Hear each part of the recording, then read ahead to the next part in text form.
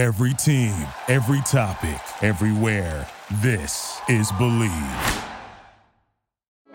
Support for this podcast comes from Frito-Lay and the 2023 Snack Bracket Championship. The Frito-Lay Snack It Challenge is underway, and fans are voting on their favorite snacks to crown champion. We're talking about prime-time matchups between the best 64 snacks in the land.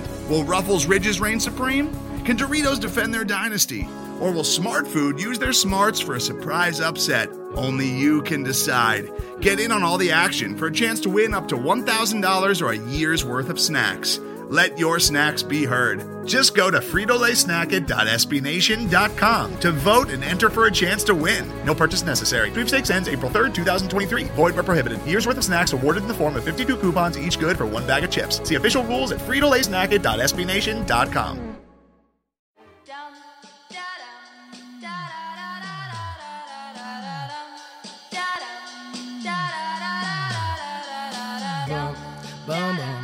This is gonna feel real good, alright? Most dope. Everybody please put a thumb in the air. Hey. 1, 2, 3, 4. Some crazy ass kids coming knock up on your door, so let 'em in, let 'em in, let 'em in. 1, 2, 3, 4. Some crazy ass kids coming knock up on your door, so let 'em in, let 'em in, let 'em in. I feel like $1,000,000, but my money don't really feel like I do. And from the ground I build my own. Hey everybody, how you doing? Well, that's good. Welcome to Broad Street Hockey Radio. That's right, BSH Radio. My name is Bill Matz. I'm your director of fun and games for the evening. We've had a week to think about it and let it all settle in, see where we think this organization is headed. Now it's time to really dive into some John Tortorella. I think we'll talk some Stanley Cup final as well, talk about the coaching staff, Carter Hart, all sorts of shit. So let's get right into it, and let's lead it off with the fly-by-yourself, Kelly Hinkle.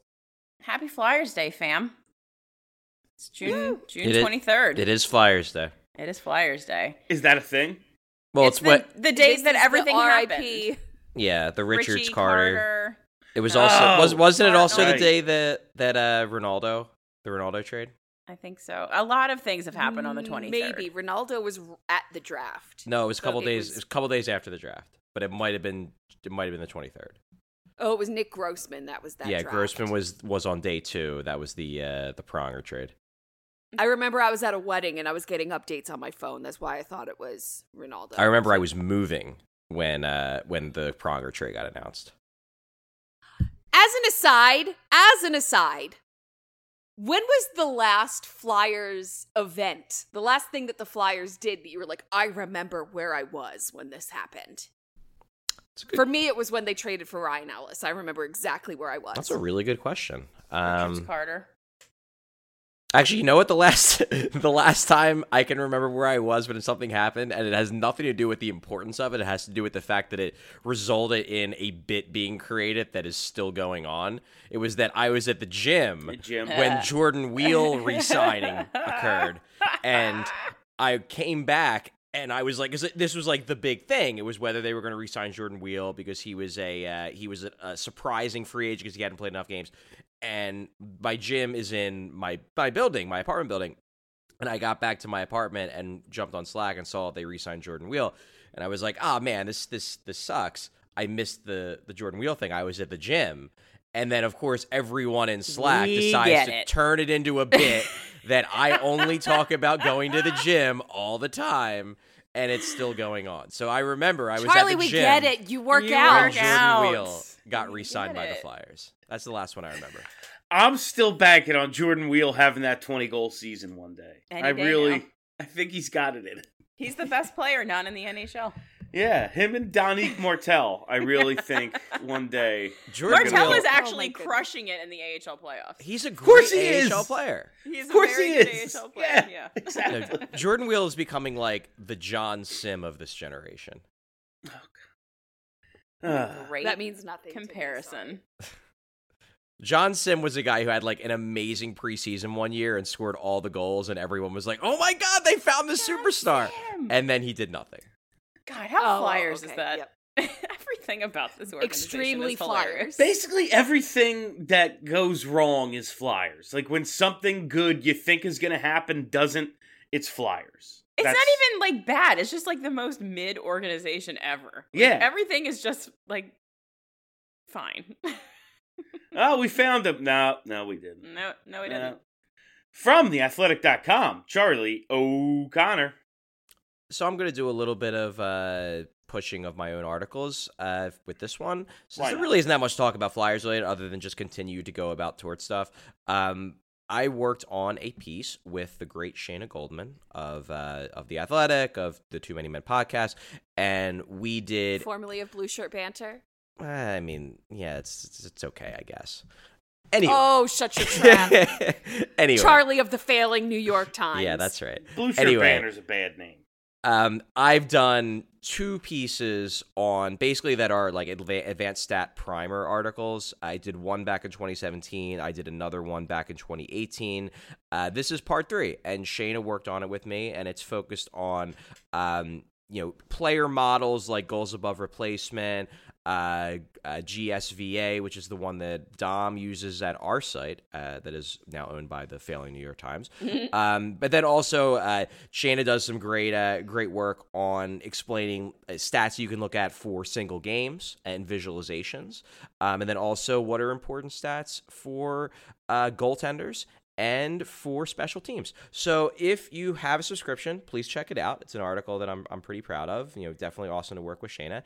And if you don't have a subscription, well, maybe if you're interested in learning about advanced stats, maybe give it a shot. I read it yesterday. It was outstanding. Well, thank you, Kelly. Because I am subscriptions that we could give away, Chuck? Not really. No, Charlie's trying to get people to pay. I think that's the point. I know, but if we could have one, hey, here's a free month for reading Chuck O'Connor. I can see if we can do some sort of giveaway. That could be possible. Just 1 or 2. Yeah. I don't know. It's just something I thought of. Just big stat propaganda over here from Charlie O'Connor. There's exactly what I do. There's nothing in this article about total points and plus minus. That's all I know. I didn't see a single thing about hits, I'll tell you that. Nothing about the importance of penalty minutes.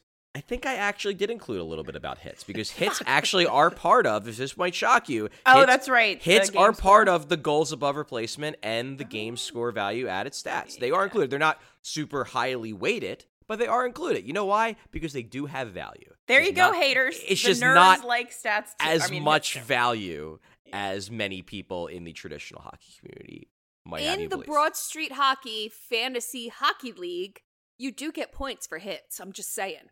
We get points for hits. We're secretly very old I wouldn't school know. I've literally never looked at it.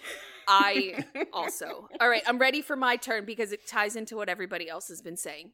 Steph is pre-introing herself. Yeah. I was just going to sit here silent for have at it, Bill. I know you were. I'm staring at you waiting. Stephalicious D, Steph Driver.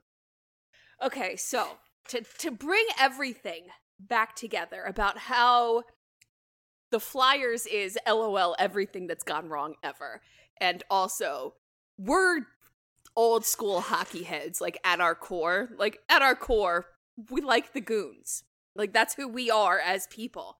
So, let's take a look at John Tortorella, right? He's been saying since he was hired that this is where he wanted to coach. He wanted to coach for the Flyers organization. I mean, he always knew that this is where he would end up. And let's take a look at ourselves. We also always knew that John Tortorella was going to be a coach of the Philadelphia Flyers. It was bound to happen one day or another. We saw it happening from 1,000,000 miles away. We knew it. This is the team that we've all chosen to support. We knew that this was going to happen. This is the Flyers. This is our team. So, let's just, a little bit of a reminder why we decided to like this team. Whether you agree with their direction or not, and I do not agree with the direction that they're going right now, but I found that Torts is saying all the right stuff, all the things that I needed to hear. Whether it shows up in practice or not, different story, but he's saying the right stuff. So, things that make me excited as a Flyers fan is hits. I would love to see, he said, God, I tweeted something like, it was a quote from him, like, we're going to play hard, we're going to be heavy. And like, it was something very sexual that I didn't realize until 12 hours later was like, ooh, Torts, what are you saying?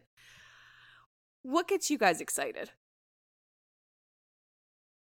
I don't know. I'll tell Crickets. No, I can't get excited about anything until I know what the roster's going to be. Yeah, I, for one, am extremely excited for when this team adds Valerie Nichushkin. I think it's going to be extremely Flyers when they go and get the new John Drews, Valerie. It's happening. They're going to get someone who overachieved in these playoffs. I've targeted Nichushkin. I think that's going to happen. I'll take that one. That would be a good one. It's going to be Kadri, though. I don't think they can afford take that Kadri. one, too. I don't think they can either, but then again, they can't afford anybody, so I don't know what's going to happen. Have we settled on Kadri? Because my entire life, it was Kadri. I'm pretty sure it's Nazem Kadri is what I say. That doesn't make any sense to me. I think it's because I watched so much Leafs when he was a Leafs, because I'm a nerd, and they say Kadri. So I've always said Kadri in my head. All right. See, I've always heard Kadri. I don't know. I think Americans say Kadri, Canadians say Kadri, because I got on the train when he was a Leafs. I think that's just why did too, though. I got it in my head. All right. I did too. We were Leafs fans at the same time. I don't know. I don't know. Is it possible to be excited about the team without knowing what the first and biggest moves are going to be? Like, I think just the idea that they have this coach that they seem to really believe in, who has a track record of getting the most out of his teams and holding his teams accountable. It's something we're all very high on. Just, you don't play, you don't fucking play. Yeah. I like that.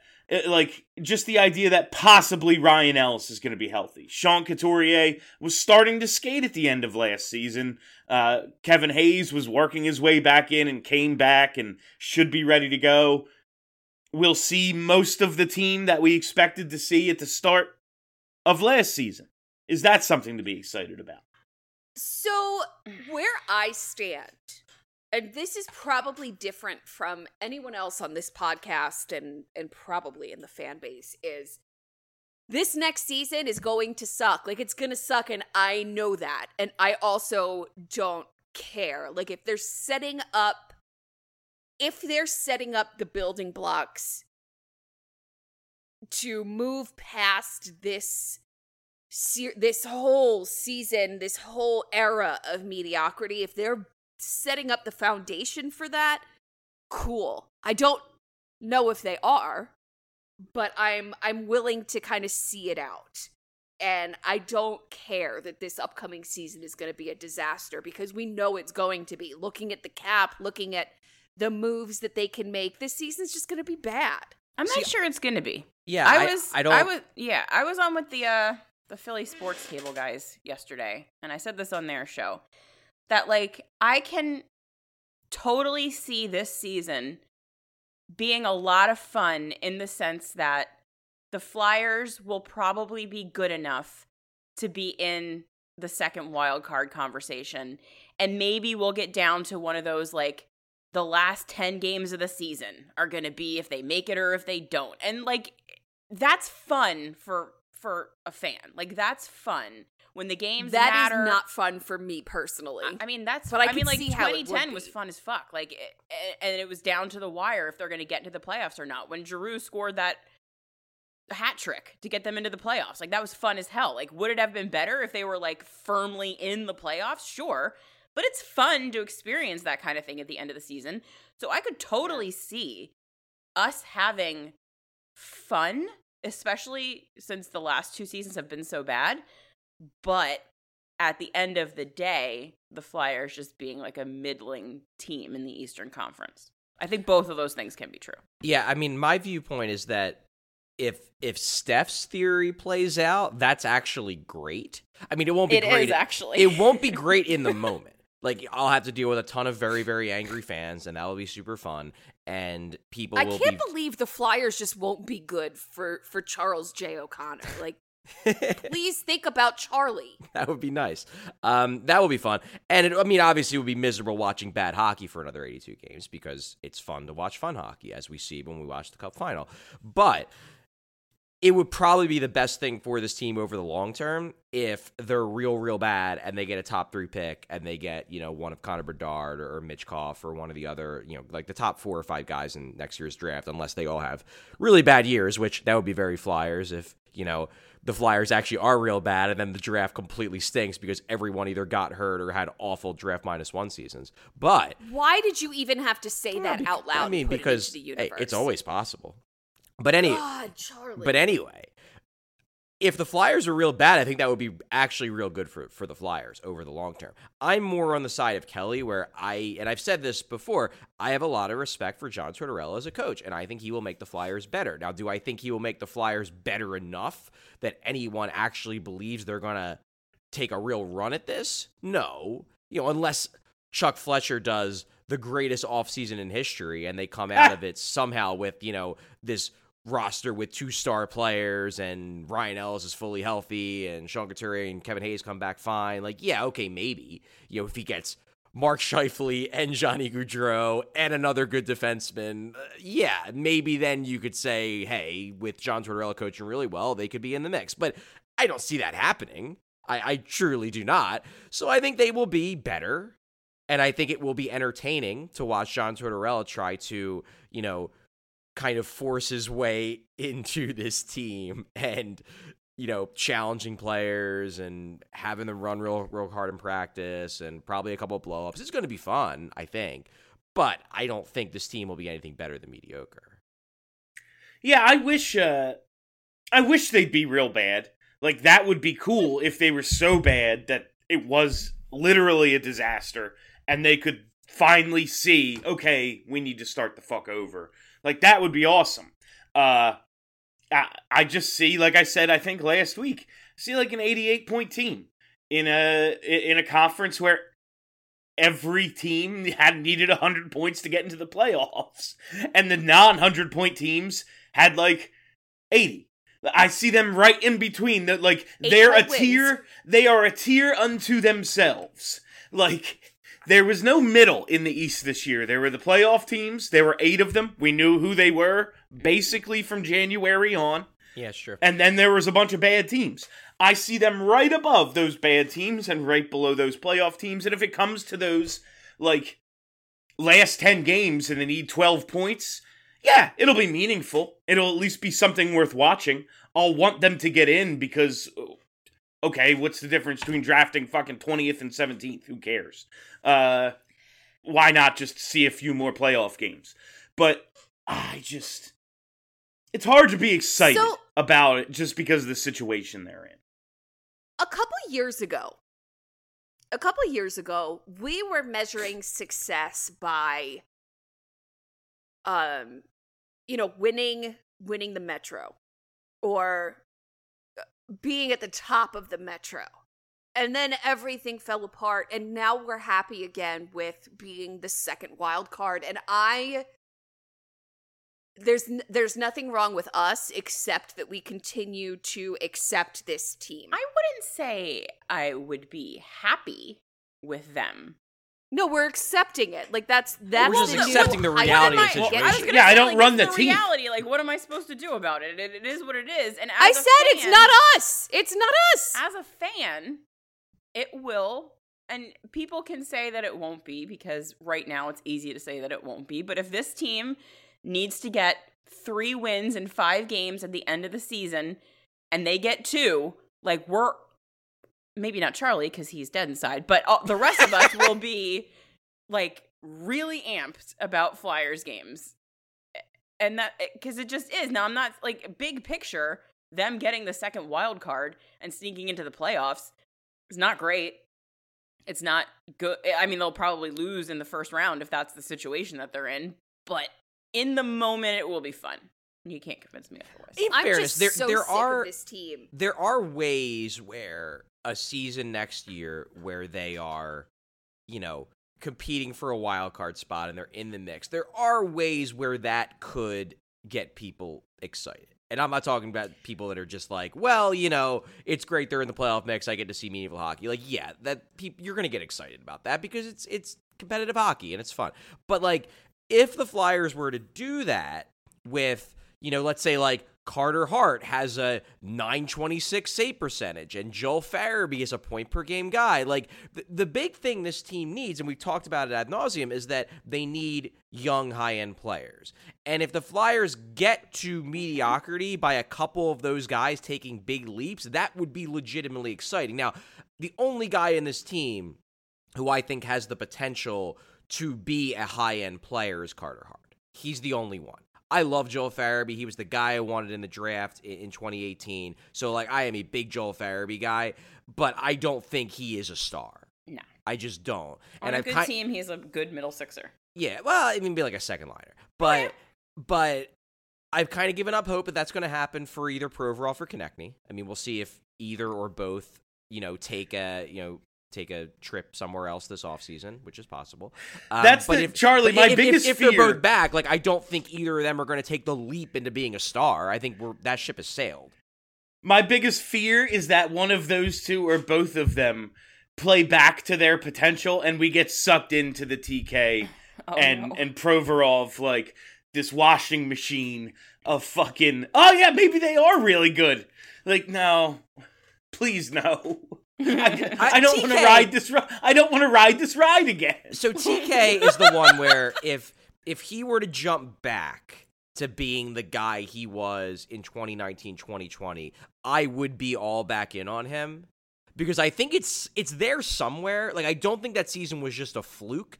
I just think he's lost it and he's got to get it back. With Provorov, like, for example, if Ryan Ellis can play, and he can play up to Ryan Ellis standards, and then Provorov has a good season, like, that's not going to change my opinion on Ivan Provorov. That's just going to be like, well, he's back to being a good number two because he has a really good partner again. Like, it's not going to make me think like the way I thought when he was 22, 23, and thinking, man, he's this good at this age, he could be a Norris contender. Like, that ship has sailed for me, even if he has a bounce-back year. The only way that could change is if, like, Provorov stays, they pair him with, like, Ristolainen or, Igor Zamula or something, and he has a great year. Then I'm like, all right, you know what? Maybe Provorov is more than I think he is. But if he just has a good year next to a good partner, it's just going to solidify what I already thought about him, which is that he's a number 2, number 3 borderline guy who can play like a top pair defenseman when he's next to a good partner, which is a good player. Like, I'm not a Ivan Provorov hater. It's just that the idea of him being a top of the lineup guy, truly a guy that's one of the 5 best players on a cup contender, I just don't see that with him anymore. And those are the guys the Flyers need to be a true contender. And until they have them, they're just going to be spinning their wheels. So John Tortorella. Oh yeah, that guy. No, go ahead. No, John, like, what do we think the Tortorella factor adds to this team? Like, say the roster is what it is right now. Say it's what we saw last year minus Giroux, basically. Do you think he could get them, like, because they were fucking horrible last year? They have the 5th pick for a reason. Indeed. Like, do you think he alone, the addition of Tortorella to this group, makes them from horrible to watchable? I do think that if you iced this exact lineup that they have right now, coached by John Tortorella for an entire season, will be better. Like, a lot better than next season. Now, than last season. A lot better than last season, meaning, not one of the 3 worst teams. If it's this exact lineup with John Tortorella, I don't think they're a playoff team. Yeah. But they will be much better and probably easier to watch because they won't be doing all of the bonehead things that Bill always talks about, like screwing up line changes and not being able to get the puck out of their own zone. Like, they'll do basic hockey things better, and that's good. My favorite thing that Tortorella said, line changes. My favorite thing that Tortorella said is that this training camp is going to be hard. and he's going to skate them. Like, they are going to be miserable. He is going to skate them hard. Love that for They're them. going to be in shape. And I really do. what'd you say, I Kelly? love that for them. I absolutely cannot wait for John Tortorella to kick their asses. Like, I don't want him to yell at them. I want him to bag skate them for 3 weeks straight. Just like that's, and then I will be fine with the Philadelphia Flyers. Like, you have to vomit in pain every day for 3 weeks. And that will mirror my experience of watching the 2021-22 Philadelphia Flyers. And then we're even, and then we can start over. Slate to start next season.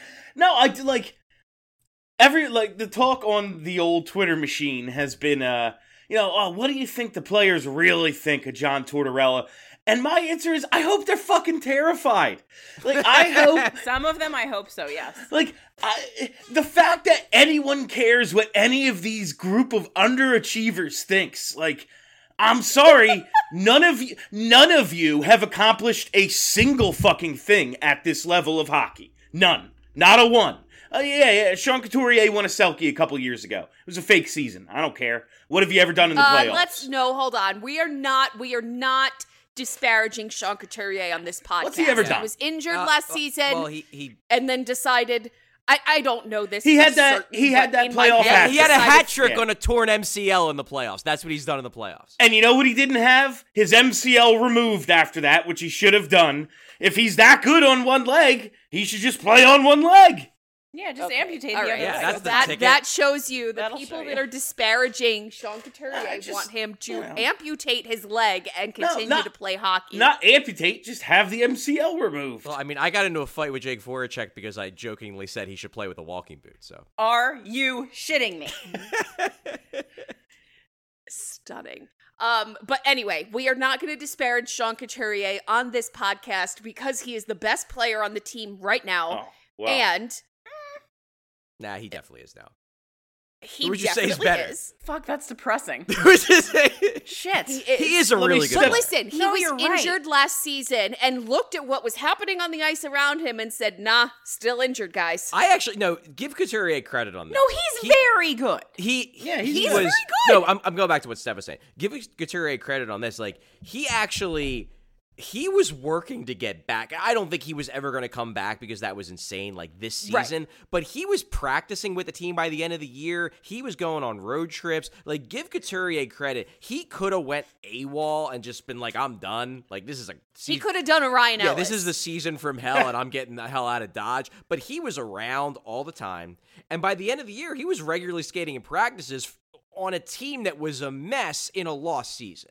Like, that's the kind of stuff where that's why I think, like, ultimately he will be the next captain, is that, like, people in the organization see stuff like that, and they say to themselves, like, this guy gives a shit.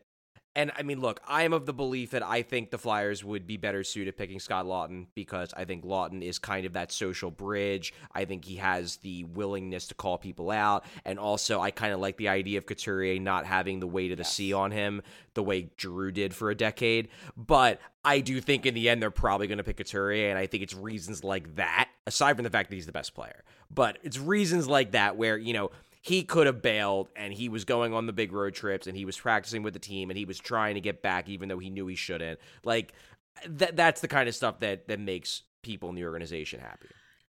I have decided right now, after listening to you speak, that I hate the idea of Sean Couturier as captain. I've decided that I hate it. I don't want Sean Couturier to be responsible for answering the questions about why the team around him is shit. I want that to be Scott Laughton, because I think Scott Laughton, not that Sean Couturier is soft or whatever you people will say. You people. You people. I just don't want him to have to worry about answering the questions. I think Scott Laughton has a different type of resilience about him.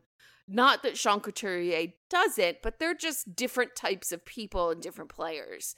And I think that for the well-being of Sean Couturier being the best player on the team and kind of being a little bit reserved and shy, I don't want the C on him. I don't. I don't think he's that reserved or shy, but, well, let me rephrase. He is kind of reserved. I don't think he's shy. I actually think Okay. Giroux is shyer than Couturier. Okay, all right, yeah, I accept that. I just want the captaincy suspended. I think it's cursed, and we need to take a little break. Like, let's go back to Lindros. I'm fine with that too. Let's go back to Lindros. Brain damage. Desjardins gave it up. Primo, brain damage. I mean, Hatcher sucked.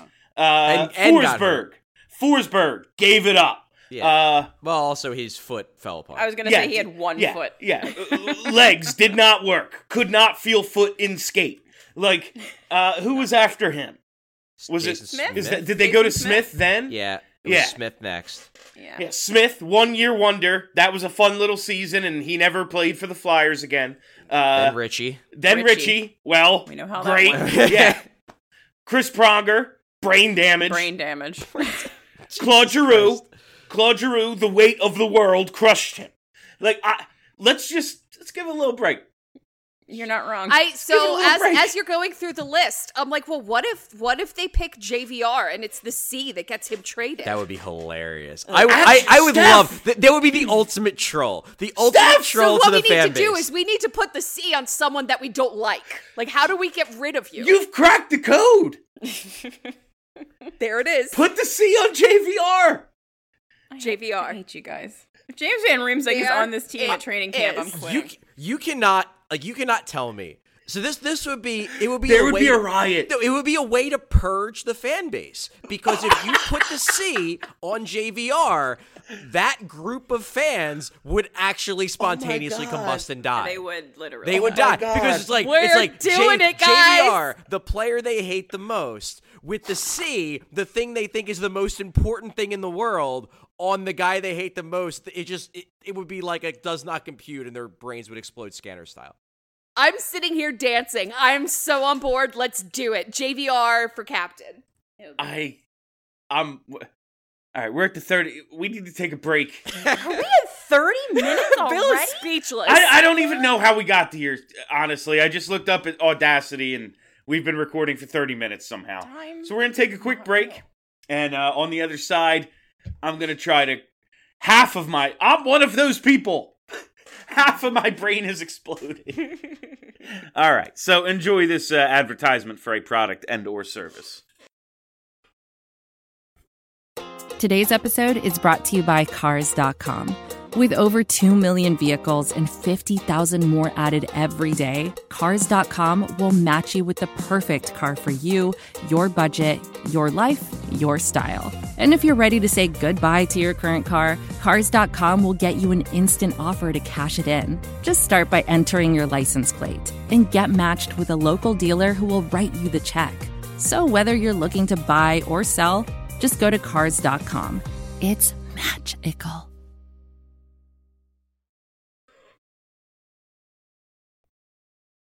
All right, welcome back, everybody. I think the crew just realized I only wanted to take a break because I very badly needed to blow my nose. Steph, I see you have the Juul there. You see they're going to be illegal in like a week? I did. And if there's one thing that I can rely on in this country, if there's one thing, Oh, no. it's that the nicotine conglomerates will find a way. They will find a way. Just like all of the other things in this country that are going to kill you, the people who run them will find a way. So I am not concerned. All right. I just don't see the problem with good old-fashioned cigarettes. All right. They kill you a little bit faster, and also I don't want my nephews breathing in the secondhand smoke. That's Broad Street Hockey Podcast. Let's go. All right. So we talked about the idea of JVR as captain, which is truly, truly hilarious. One of the funniest ideas we've ever had on this show. Of the list of guys on this team, is JVR the least likely to be here when training camp begins? Yes. Well, I mean, if you're talking about guys under contract, Yes. Oh, yeah. yeah, because I mean, there's obviously guys who they're not going to re-sign. That's obvious. JVR, it's tough to say because, like, I can envision a scenario where he stays if the Flyers strike out on all their free agent signings. Because I really do think there's an element of this where it's like, yeah, clearing that space is big if you want to be active in free agency. But if none of the big players want to sign with you, then what's really the point? Like, what's the point of clearing $7 million to sign, like, a guy who, like, a decent middle six center? I don't know. Like, might as well just give Morgan Frost another shot. And if he's good, great. And if he's not, then the team will be bad, and then they'll get a high pick. But he's not. Like, don't we already know that? Like, another shot at what? Proving he can play in the league at all? I think they do, in fact, already know that. Devil's advocate this. He got better last year once they let him play. I will say that I am not a big Morgan Frost guy anymore. But as I wrote in my season review, you can make a case that basically year one of his pro career was cut short because of the pandemic. Year two, he played 4 periods, and then he shattered his shoulder and missed the rest of the year at shoulder surgery. And then last year, a lot of last year was him kind of trying to get back in the swing of things after 2 really weird years of development. 2 years of development got stunted. So you could make an argument, like, he's the kind of guy where, and I'm not saying I think this is going to happen, but he's the kind of guy where if he were to be traded this summer and then in a year he breaks out and becomes like a 60-point center, you're going to read those articles being like, well, he was obviously a late bloomer because his development got stunted because of all these weird things that happened during his first couple professional seasons. Like, there's a plausible path to him being a late bloomer type. Now, do I think that that's like gonna happen? No, but it's plausible. And if you're looking at this and being like, well, we kind of want the team to be bad anyway, then giving him another shot as a top 9 center is not a dumb move. Because again, if he gets better, great. You found a young top 9 center. If he doesn't, then the team's going to be bad, and then you're going to have a shot at Connor Bedard. So, yeah, again, sure, if you want the team to be bad, I don't think that that's their plan. So, if the idea is to be good, empowering Morgan Frost will do nothing to accomplish that goal. There are, while the last couple of years have been fucked up, there are young players who have stepped up into, like, pretty big roles over this time, and that excuse just doesn't play with me. Like, I already got hurt. Well, don't get hurt. I don't know what to tell you. Lots of guys get hurt, and they don't turn out. Yeah, like, true, but some of them do. I'm just saying that, like, look, I'm all about plausible outcomes here. And there is still a plausible path for Morgan Frost to be a good NHL player. If you don't think that's going to happen, that's fine. I'm just saying that the possibility can't be ruled out. Like, good? Like, what is good? Like, can play in this league? Third line center, a good third line center. Like middle six center. I mean, I don't think he's ever a center. The ship has sailed on him being like a top of the lineup guy. I think. Like, I don't see any scenario where he's like a first line center. That I just can't see that. But could I see him being like, a 50-point guy who can play second line or third line center? Yeah, that could happen. I'm not saying I think it's going to happen. I'm just saying it could happen. It's not out of the realm of possibility. I don't think he can play center at this level. I'm not sure he can play. I'm with Bill. I don't think so. He's not Danny Briere. He can't ignore defense. No. He'll never score enough to be able to ignore defense to the level he's just not going to be able to do. Like, maybe. Hey, stupid shit happens all the time. It's hockey, right? Back to Torts. What do you think? What do you think the leadership group of this team thinks of Tortorella right now? The leadership group, I think, probably love him. Yeah. Because Cam Atkinson's a part of that group. Yeah. I think Cam is thrilled. I think Couturier's probably pretty damn happy. Mm-hmm. I suspect that Kevin Hayes is a little bit disconcerted by the fact that he already got called out in the opening press conference. That was funny. That was funny. Wild. I think so. I've said this to a couple of people.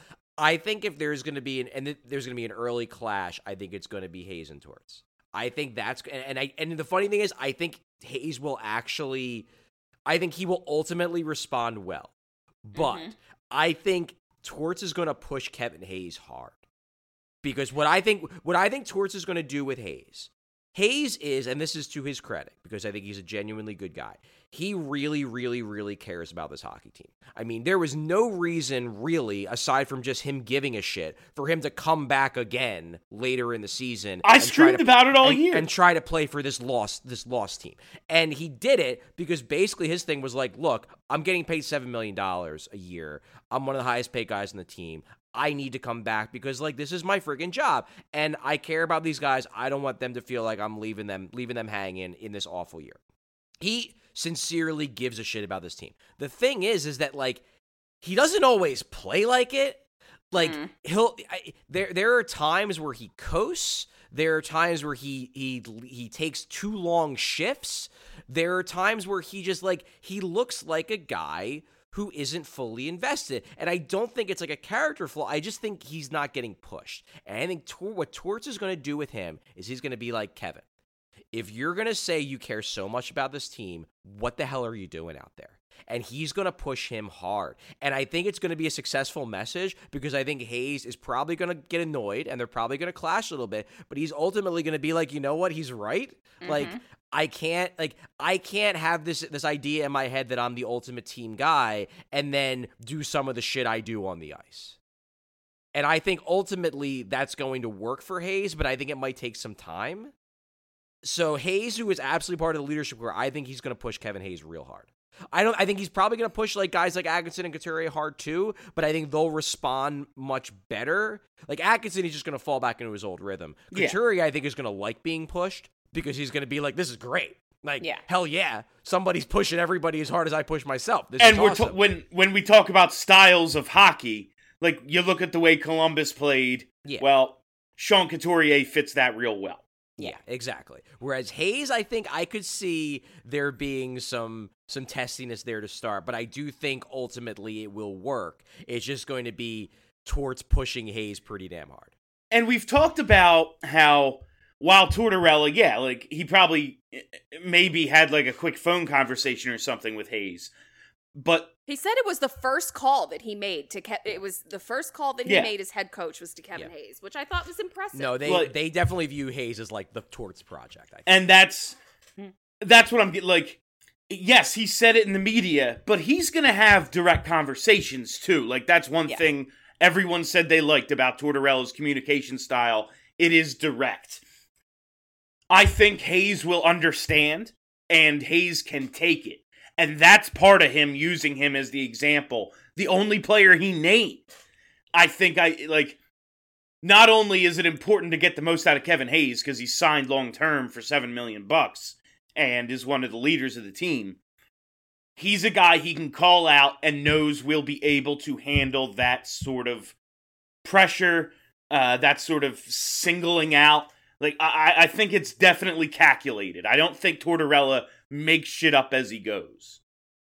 No, it feels right. I think that's right. It feels right. And I'm ready. I'm ready for Torts to kick their asses. Like, can we please complete one pass? One pass in 60 minutes feels like it should be doable. Drew's gone, so. However, I gotta say, I was watching the Stanley Cup final as we, I think, are all doing, and I watched just a tape to tape pass last night, and I was like, oh, so that's what it's supposed to look like. It's the puck movement at certain points of the game is abso-fucking-lutely like it's a different level of hockey. It's awesome. And it's also really, like, there's nothing they could do. There's no short-term fix to this. Yeah. There isn't. Absolutely not. There was one play, and, like, I hate bringing this guy up because of the implications, and, like, okay, yeah, let's complain about fucking Ron Hextall again for another day on Twitter. But there was one play where Makar had the puck in the defensive zone, and there was, like, a forechecker was literally draped on him. Had the angle, had everything. And Makar just kind of skated with him on his back and took it all the way through the neutral zone and created his own entry. And I was just like, you know what? Like, no one on the Flyers can do that. No one. Not even Drew. Like, Drew can't do that. No one can do that. And that's just like they need guys who can do that. They desperately. Like, so much of even with Torts adding structure to this team, which I think he will do, and adding accountability to this team, which I think he will do. He cannot make a 75 talent player into a 95 talent. No, yeah. He can't make them be really, really, really good at hockey. He can make them play smarter. He can make them play more efficiently. He can make them play with more consistency. But he cannot turn a good player into a transcendent one. And they don't have any transcendent ones. And I don't know how this changes until they have a couple transcendent guys. Mm-hmm. Ugh. I am just going to kind of change the subject slightly because we're still talking about coaches. But other teams now, after the Flyers hired Tortorella, they're all starting to hire their coaches, and I think it's interesting that Trotz has not been picked up because we know that he has gotten at least one offer. And I know that we've mentioned on this show that he might want to go into management. That was the rumor, that he doesn't want to keep coaching, that he wants some say in the front office. So maybe we've seen the last of Barry Trotz as a coach. I mean, for now.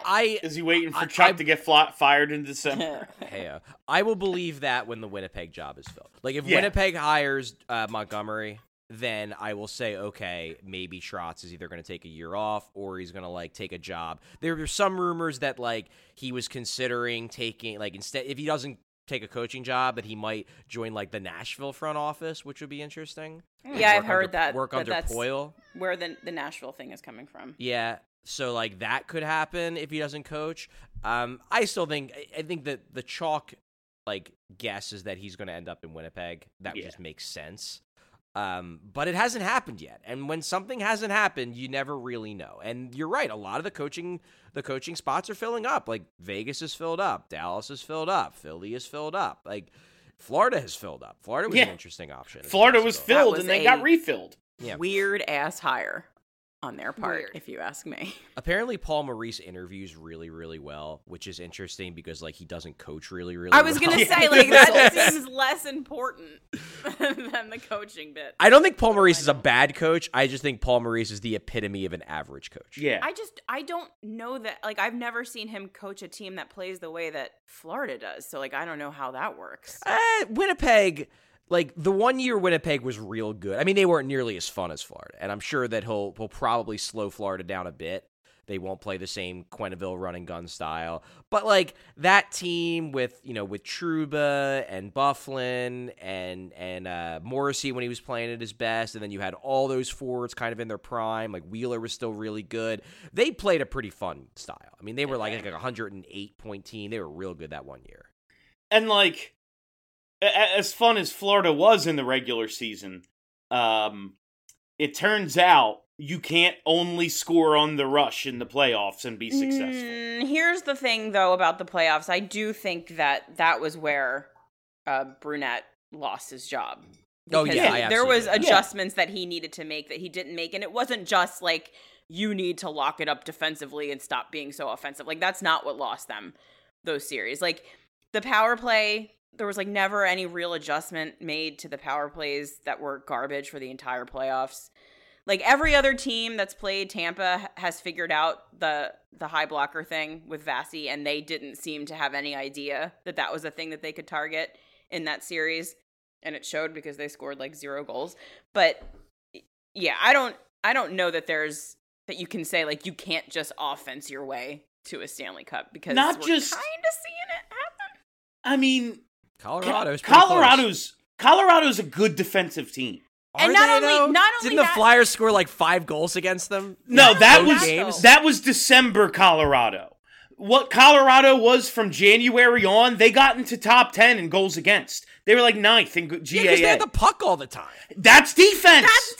Exactly. That's the kind of defense I like. Right. Yeah, but I'm just like, Florida seemed to play... Yeah, we're just going to wait to get a loose puck and then go on the rush, and then we will score on the rush. And if that's your only way of generating offense, like, fair. All right, you ran into a great goalie and a team that knows how to beat everybody, it's not going to work. And guess what? That team's not going anywhere. They're in your division. I do agree with you that Florida and Colorado are a little bit different. I think that there's elements that are similar in that Colorado plays extremely fast. Yeah, they're incredible. They empower their players to take risks, and that's the kind of stuff I do want to be copied around the league. That said, Florida is a little bit more where they their commitment to offense is more philosophical and stylistic in that this is how we play. And you can see it by the fact that guys like Anthony Duclair and Mason Marchment and whatever, they put up these incredible numbers that are probably not representative of their true skill sets. It's because that system empowers them. Whereas Colorado is a little bit different because, yes, the system empowers them, but they're really, really good offensively, mostly because they have unbelievably good players. Their talent. Freaking good. Yeah, they Florida tries to overwhelm you with, yes, they have talented players, but their best players are not on the level of Colorado's best players. No. Florida tries to overwhelm you with philosophy and with style and with relentlessness. Colorado just tries to overwhelm you with talent, and it works because they're just more talented than everybody else. They have an all-star team. Yeah. Yeah. Pretty much. Because they're going to lose Nazem Kadri and not even fucking realize it. Kadri, I'm sorry. No, it's awesome to watch. These two teams being in the Cup final is really great. Fun. There was one more thing on Tortorella that I meant to bring up last week and I didn't.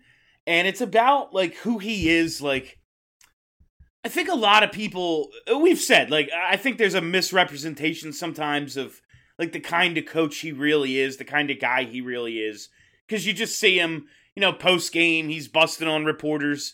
During the game, he might be yelling and shit. And he has the reputation for being a tough coach. And maybe a bit of a dinosaur. But I remembered, back in 2017, he did something that it was kind of unheard of at the time. He did away with morning skates. And he said he had a deal with his team. You stop partying the night before games, and I will not have to skate the booze out of you. And they did, and it worked. It seems like a little thing, but it's just one of those, hey, morning skate, that's what you do in hockey. And he was like, no, why would I have my players on the day of games exert more energy than they fucking need to if I don't have to do it to them? We know now, it's not the 70s. Guys aren't out till fucking 4 a.m. at Rexy's anymore. They're in their hotel rooms playing video games.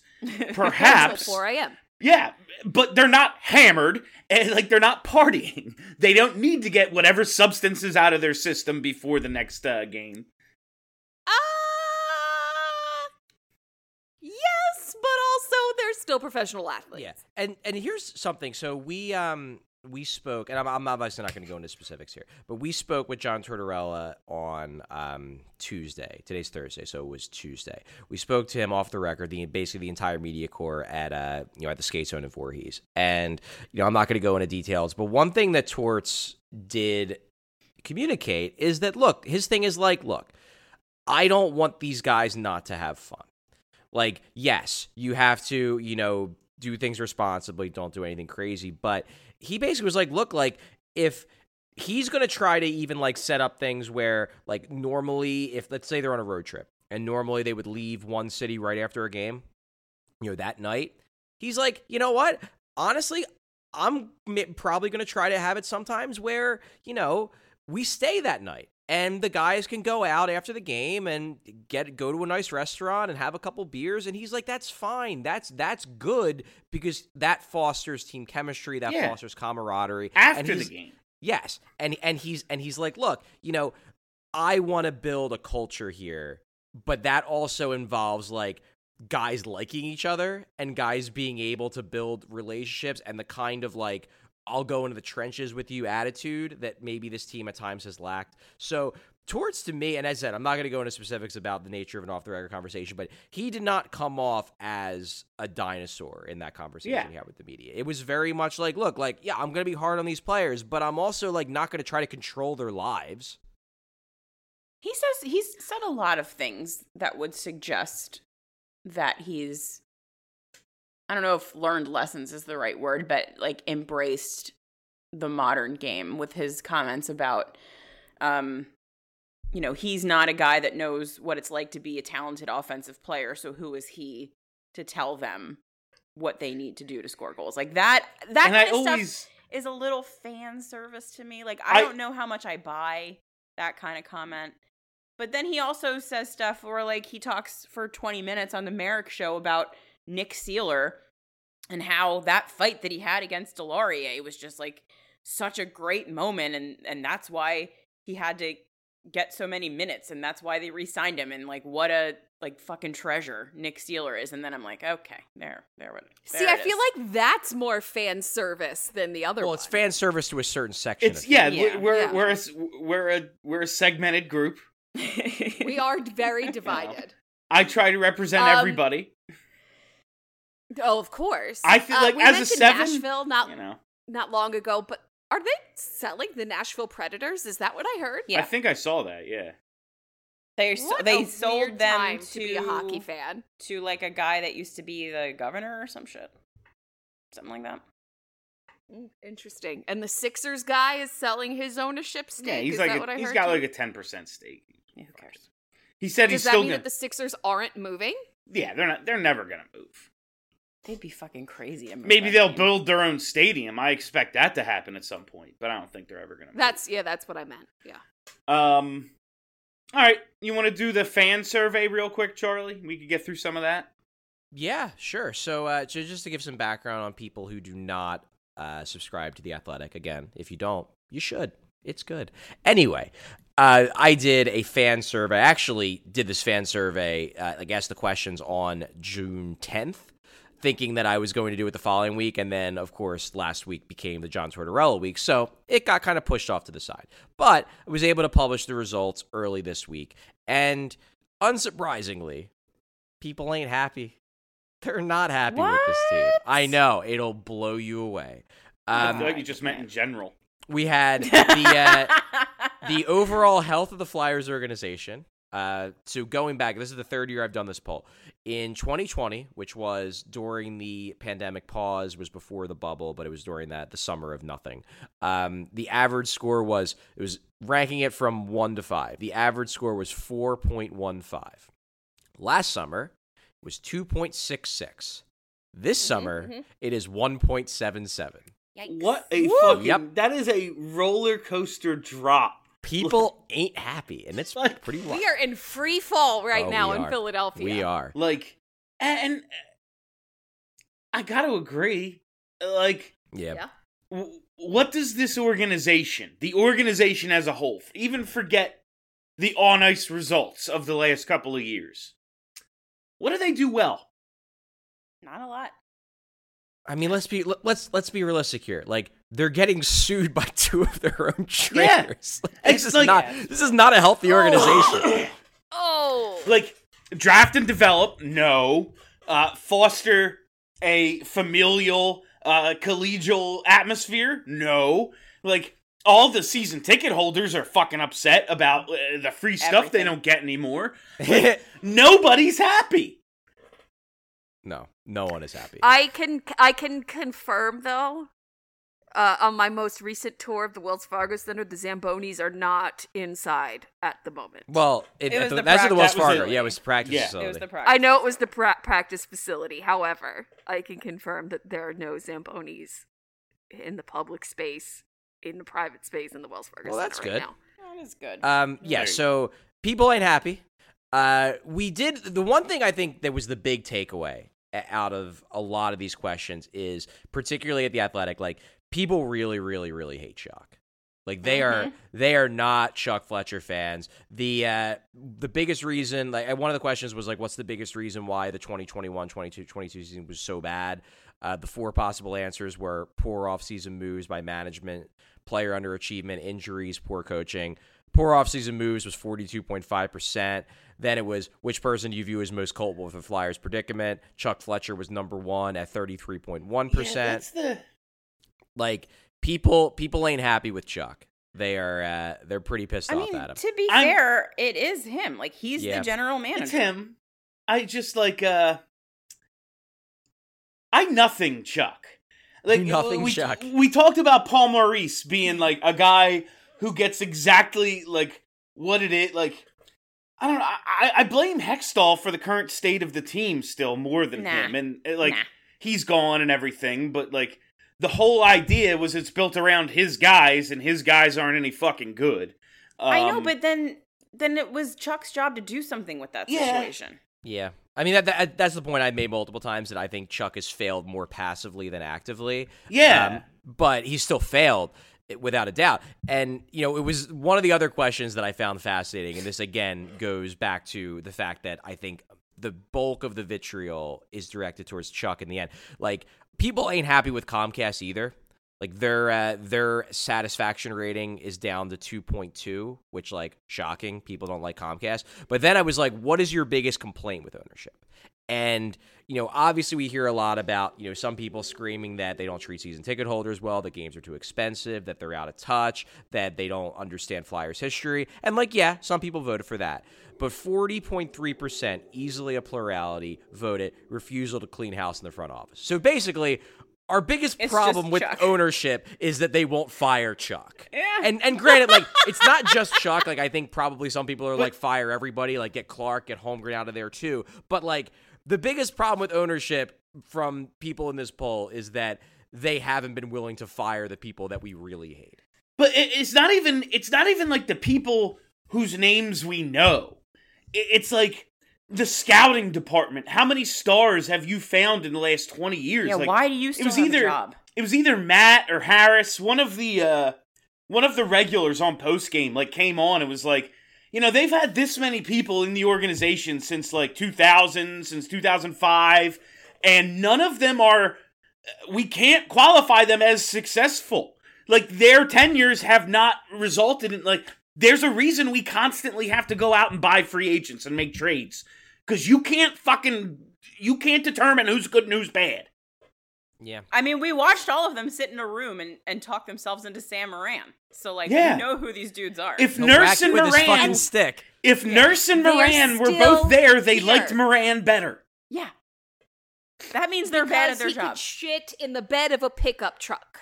He might whack you with his stick. I don't know if Nurse will. Turns out Nurse is real fucking mean too. Yeah, he's pretty mean. As it turns out, and he can also play a little. Now, they weren't in position. They weren't in position to get Darnell Nurse because some team thought, like, I'm not stupid. I will draft him. He's better. Yeah, but they would have. They had him on the board. It's the process. The conversation we saw was that they valued one over the other. Yeah. All those people are still in the organization. Yeah. So they're still here. Here's a fascinating question about Chuck, because I want to go into this other question. And this is something we've touched on before. Because, look, it's obvious that people really, really don't like Chuck Fletcher right now, and people really don't understand why he still has a job. Now, one question I asked was, if you could erase one move done by Fletcher over the past 12 months, which would it be? And by a landslide, 63.1% was the Rasmus Ristolainen trade / extension. Shocking. Now, I would have guessed over. That's obvious. Now, here's the big question I have, though, about all of this. And obviously, you can't just do this. But how much of the utter distaste that people have for Chuck Fletcher in this fan base, particularly the online section of the fan base, is driven by the Ristolainen thing? A lot. If 100%. If Risto didn't happen, if he would have went out and just gotten another whatever defenseman, like, would people hate Chuck as much? Or would people look at it as, you know what, like, yeah, Chuck hasn't done a great job, but, like, I can't, like, if the Keith Yandel signing is the worst thing he's done, and you're like, well, yeah, that was dumb, but, like, we didn't expect it to go this bad. He was a third pair defense, whatever. Like, do people give Chuck more of the benefit of the doubt if the Risto thing doesn't happen? Yes. Is a lot of this driven by just how dumb the Risto thing was? For myself, that 100%,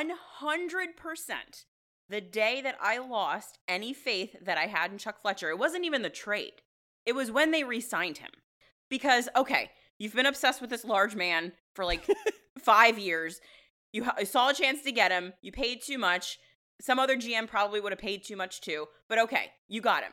But then he came here and wasn't very good. Like, he wasn't as much of a disaster as we expected, but he wasn't $5 million worth of good. And then you went out and you doubled down on your bullshit. And not only are you now saddling us with a bad player that we can't get rid of for 5 years, but you fucked the cap situation almost beyond repair, which makes it nearly impossible for them to do anything significant this offseason without him first working a bunch of magic. So before that, I was kind of just like, maybe he can do it. Now, as soon as that happened, I was like, well, no, we're fucked. Like, this is what he thinks is important. We're fucked. Yeah, and I think we talked about this. I know that I've brought it up before, but I think we talked about it on this show a couple months ago. Like, yeah, that was the moment that everybody lost faith in Chuck Fletcher. And I don't have any disdain towards the man. I don't think that he's done a great job, but I also don't think he's done a horrible job. But if we cherry-picked, if we just kind of plucked that whole Rasmus Ristolainen situation off of his record, no one hates him. I don't think that anybody hates him. I think that there would be a whole lot of, he's fine, but no one hates him. Like, he tried, like, the team kind of let him down. Like, he got us Ryan Ellis for nothing. Yes. Like, that's kind of what tried. I'm yeah, if you take away the Ristolainen thing, is it more like Chuck gave it his best go and things just didn't break his Where way? did the Gostisbehere thing rank? Was that even listed? Thing was third. So it was Risto at 63.1, the Keith Yandel signing at 10.5, the Gostisbehere trade at 9.5. But the thing with the Gostisbehere trade is that a lot of people view, understandably, the Gostisbehere trade to be like linked to the Risto thing because that's what they use the cap space for. Yeah. So that makes it look even worse. Like, I think the thing with the Gostisbehere trade is that I think they were going to trade Ghost regardless. Yeah, they didn't need to get literally nothing for him. I think they were going to trade Ghost regardless because he had asked for a trade. He wasn't happy with Vigneault, understandably. And it was like, okay, I think this ship has kind of sailed. We need to get him and change of scenery. So I think he was getting traded regardless of whether they got Risto or not. But the fact that they, like a day later used that freed up cap space and immediately filled it with Rasmus Ristolainen, it makes it seem like they traded Ghost to get Ristolainen. And in also, a sense, that's true. I think they were going to do it anyway. But that is the way it played out functionally, which is why, like, in a sense, you could look at it as like, well, about 75% of the people think the Ristolainen trade was the dumbest one, because if you want to add the Ghost percentage to the Risto percentage, then it's really all just Risto. I also think some of the Ghost thing is that he had a pretty good season with Arizona, and the idea that we had to pay them to take him, I think, is the thing that people are mostly annoyed about with the Ghost trade. Like, I don't think anyone cares that we got rid of Ghost. I think it was that the idea that you had to pay to get rid of him, and then when he got there, he was good. It's just like, he was Ghost. That's annoying. So right, and he was bad here because you didn't let him. Here's the point I'll make about Ghost. And this is something, I think I got like a lot of criticism on this on some message boards, which like, I just don't think they like. Don't go there. I don't think they get it. Where are these message boards? Don't go to a message board. Like Hockey Future and whatever. But there's a thing where like Ghost in Arizona, he obviously had a lot of points. They basically just let him do whatever the hell he wanted. Yeah, it was a real team. But here's the thing. If you look, and there's a lot of people who claim to be stat people, where it's like, I believe in the stats. And then with Shane Gostisbehere, they completely ignore the fact that, like, if you look at his RAPM, which RAPM, it's on Evolving Hockey, it's the best way to isolate play driving ability. Shane Gostisbehere was a flat-out liability for the Arizona Coyotes. He had a minus .135 expected goals RAPM, and that was pretty much all because his defensive metrics were awful. And the truth of the matter is that if he was on the Flyers doing that, people would be screaming that his metrics were awful and that the points don't matter that much because he's getting crushed when he's on the ice, even when you isolate for everything, including teammates and competition, which is what RAPM does. And I really think what happened in Arizona is that Arizona was like, we're bad, so Ghost, go out there and do whatever the hell you want, which is fine, and I'm sure Ghost had a blast, and that's great. And he got a lot of points, and he got to be on highlight reels, and I'm happy for him because I like Shane Gostisbehere. But the fact of the matter is that by playing that way, Ghost was getting crushed defensively. Yeah. Why did no one ever make him a forward? It was happening. Should have just been a forward. No other team, I think, would have let him do that because they would have actually had designs on being competitive, and they would have been like, Ghost, you can't pinch on every play, and you can't and you can't even say that, like, well, the team should just let him do that because they should let him have that kind of freedom. Like, no, then he'll post, play driving metrics that are in the bottom 20% in hockey, which is what happened this year, which is why competitive teams, if they had Ghost, would be pushing him to play a more two-way game because he can't just score points. He's got to not be a liability. So that's kind of my point, where it's like, you can't just point to the points and be like, man, they were so stupid for trading Ghosts. Like, yeah, it would be ideal if they didn't have to give up a second-round pick to clear cap space. It certainly would have been ideal if they wouldn't have, immediately use that cap space to get Ristolainen, which, yeah, dumb move. Real dumb. I am not in favor of that. But, if you look at it, the underlying metrics, Ristolainen's isolated expected goals RAPM was better than Ghost's. And we know Risto's numbers weren't good.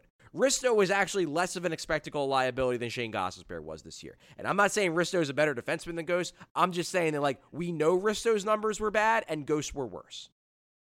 Yeah, it's more the idea that they gave him up for literally nothing and needed a second-round pick to do it. It was less than nothing because they paid to get rid of him. Yeah. And, you look at these trades that Chuck made, and 6 months prior, Colorado got Devin Taves for 2 seconds.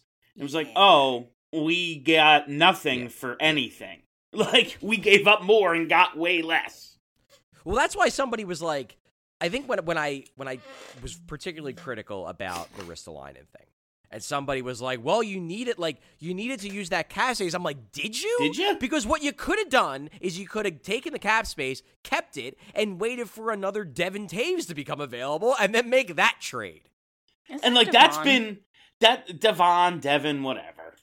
And that's been one, I don't hate Chuck. If they fire him, cool. He's not good. Fine. But my biggest criticism of him is he does stuff preseason. It seems good.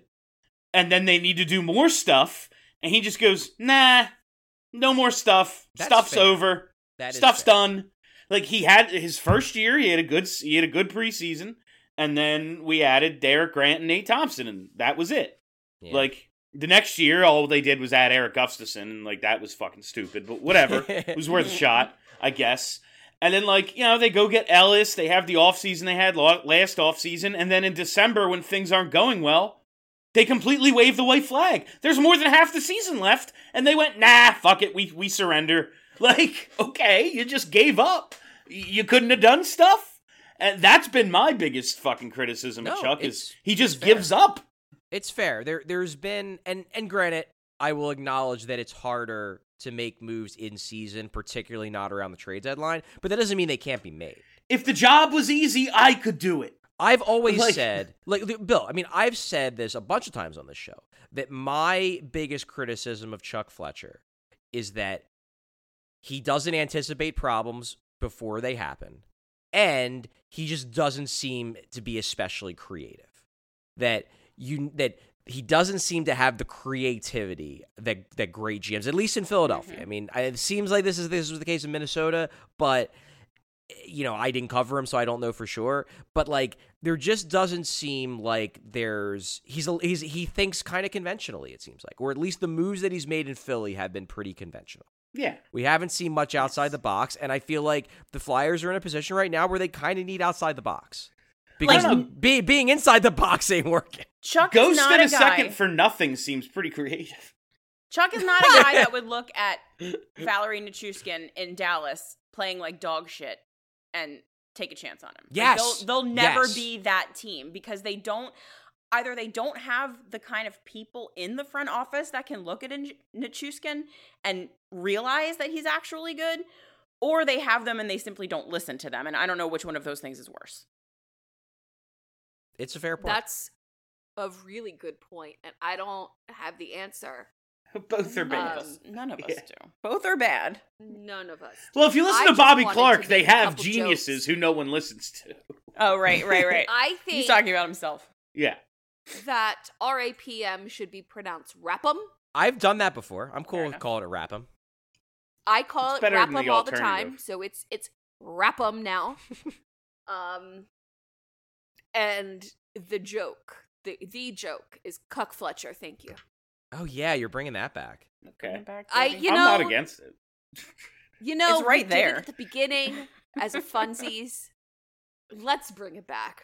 Why not? Can we talk real about quick. the playoffs? Real quick. Yeah, Colorado wrap it up in 5. Yeah. I just want to read something. I wanted to go I'm 7. going to read something for the class. All right. When a player is retiring from the ice surface and is within the 5-foot limit of his player's bench, and his substitute is on the ice, then the retiring player shall be considered off the ice for the purpose of Rule 70, leaving the bench. Everyone shut the fuck up. It was a good goal. That kind of line change happens 47 times a game. And if you bitch about this too much, they're going to make it reviewable, and we're all going to kill ourselves. That is true. That is true. Could you imagine? If we make that reviewable, that would That's be rough. the best point there. I would die. If the media doesn't shut the fuck up about this, they're going to make it a reviewable play because they love John Cooper in Tampa, and it's going to be an absolute fucking nightmare. It's going to be like the offside review times 10,000. Was this so, Kelly? Like, I missed this because after the game finished last night, I pretty much went to bed immediately and then slept in. So like, has this been a big thing on social media? Yes. It was huge. And Cooper went in front of the media after the game and made a statement that made it sound like someone on Colorado had taken their skate off and stabbed someone. He was like, I just feel so bad for the players. Like, this, you guys will see. Like, this is just unbelievable. It was just like so dramatic. And then like he wouldn't take any questions and left. He knew what he was doing. It was like fair play on his part. Like, he knew what the fuck he was doing. Yeah, you're trying to get in the heads of the officials. I get it. Exactly. Immediately after the game, there were so many screenshots with finger-drawn numbers, how many players there were on the ice, where they were. And the big thing last night was that it was Kadri that came He off was coming from the on for bench. McKinnon. Yes. He was coming on for McKinnon and then scored the goal. So that was But, the like, controversy. So here's the We thing. see like, line changes, right? Exactly. Like they that happen. line change. Just because the Flyers don't know how to line change does not mean that other teams don't know how. The thing that happened here is that because Kadri scored so soon after getting on the ice, which, by the way, is a fucking Tampa problem. The reason that we're talking about it is because everyone noticed because Kadri scored so quickly and people were like, where the fuck did he come from? That line change happens 1,000 times. No one gets back on the bench the instant the other guy jumps onto the ice. That is true. McKinnon had the door open. He was there. I think what happened was he stopped trying to get on the bench because before he even could, Kadri scored the goal and they were celebrating. Like, it's just such a nonsense thing. Did you know Tampa it was had in? 7 guys on the ice right before it happened because they too were making a line change. That's the fuck what happens. It's so stupid. Tampa had no business winning that game, No. and John Cooper's mad about He it. knows that. So he's just busy being mad at it, and he's working the media. He wants to get and- every call in Game 5, and he probably Game will. 5, they're going to have 3 first-period power plays. Yeah. Yeah. which is why the series is going to go till 7, I think. Did I you don't guys know the man. puck was in? I thought, I just thought that, no, I did not know the puck was in. I just thought that the Game 4 felt like the series. Yeah. Yeah. Because, I agree. and I actually disagree. I think Tampa played a really good game. I think they got killed in overtime. Like, Well, that's- Yeah. Colorado was dominating overtime. I thought they played a really good that's what I'm 60 talking about. minutes. They had no Tampa didn't have the puck in overtime. Yeah. No, not once. They had no business winning that game. Yeah. Because overtime was a disaster. Yeah. The rest of the game Shouldn't was have stunning. let him tie It it was either. stunning. but Sorry. Yeah, but overtime was real bad. to me, it was like watching that overtime. I was thinking to myself, like, okay, if Colorado wins, I think they go home and they win this in 5. If Tampa finds a way to win this with, like, Colorado having Tampa on the ropes and failing to finish them and go up 3-1, I'm like, Tampa's going to win this series. Because then it's going to be tied, and Colorado's going to be like, oh, God, we just let them back in this thing. Yep. After Colorado blew a 2-0 last year to Vegas, and after Tampa just came back from a 2-0 against the Rangers, I can absolutely see that's how it was going to play out. Also worth noting that the way that Colorado found another gear in overtime, like, come on. They They're seem just real good. They seem fresher, too. They just seem like it's Yeah, I Tampa's think got a lot of guys Yeah. getting hurt. right Yeah, now. like they mentioned that on the broadcast that basically Cooper had said, like, you're going to be, like, surprised how many guys are playing injured. Like, this All is, of them. there's an element here of, like, I do think that Tampa might finally be, like, they've been in 2 straight long playoff runs. This is their 3rd straight long playoff run. Like, that wears down guys. Yeah. All right. I don't even. You guys all want Colorado to win, right? I'm ambivalent. I like both teams. The Cale I McCarr don't like thing just either puts team, it over the top. so I for don't me. care. Actively rooting for Colorado. I know, Kelly. We know you're actively rooting for All Colorado. right, I'm just saying it. Kelly. So is Kelly- Bill, so shut the Yeah. fuck up. Kelly currently wearing the. We almost got through a whole show without a shut the fuck up this week. I do Kelly have my Avs shirt on. currently wearing an Avs hoodie. Full disclosure, it's because I fell asleep in this shirt and I'm still wearing pajamas because I feel like ass today. So Yeah. Oh, All right. me too. I'm wearing a Broad Street hockey shirt. And it says, "Let's go the Flyers," the hockey team, the Flyers, because that's what I wore to bed last night. I too am still in my pajamas. I doing have that great. shirt. It's a good shirt. It's a good shirt. It's a good shirt. my laptop's we gonna had 2 items on our outline, and we've almost done an hour and a half. I just want to point that out. We're very good at this. Remember when we had nothing to do today's show, and now we're at an hour 19? Yeah. All right. That Crushed is it. all the time we have for you on BSH Up. Steph has more. One more. The draft party is in the works, so keep that Thursday night open. We will I think it's we will pretty hopefully. It is a Thursday night this 2 year. It weeks. is July 7th. 2 weeks. 2 to the weeks day. from today. Yeah. We will have details for you, hopefully within the next couple of days. It is going to be a blast. We have a lot of really fun surprises that we're working on. The problem is we don't have a venue yet, but we will. We will. So just keep the night open. Plan to be in Philadelphia. We will be having a party. And that is all the time we have for you on BSH Radio this week. Thank you all for listening. Thank you for hanging out. If you haven't already, hit that subscribe button. Search Broad Street Hockey wherever there are podcasts, and boom, content, baby. And details on the upcoming draft party. That's what you're most interested in. Make sure to hang out for that. And while you're there, maybe rate, review, subscribe, all that shit. We'd really appreciate it. All right. For Steph, for Charlie, for Kelly, my name is Bill Matz. Have a great week, everybody. Go Avs. Are you ready to talk about sports? Who's gonna score a hockey goal? Our team. No one does more hockey than our boys. The Flyers. Broad Street Hockey Radio. Turn that shit up, you motherfucker. Broad Street Hockey Radio. Got the best fucking sports opinions. Hockey is a sport we talk about. The ice sport. We're partial to the Philadelphia team. The Flyers. Broad Street Hockey Radio. Turn that shit up, you motherfucker. Broad Street Hockey Radio. Got the best fucking sports opinions. All right. So enjoy this advertisement for a product and or service.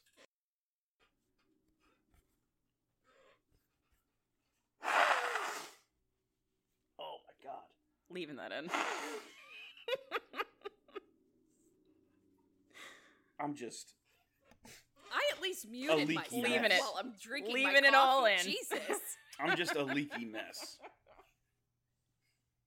Do you have tissues? Yes. Tissues are like my one luxury purchase where, and I've realized like that's the sign of me being a millennial, when a basic life necessity such as tissues is a luxury, because I could just use a paper towel. Yeah, paper towels and toilet paper still exist.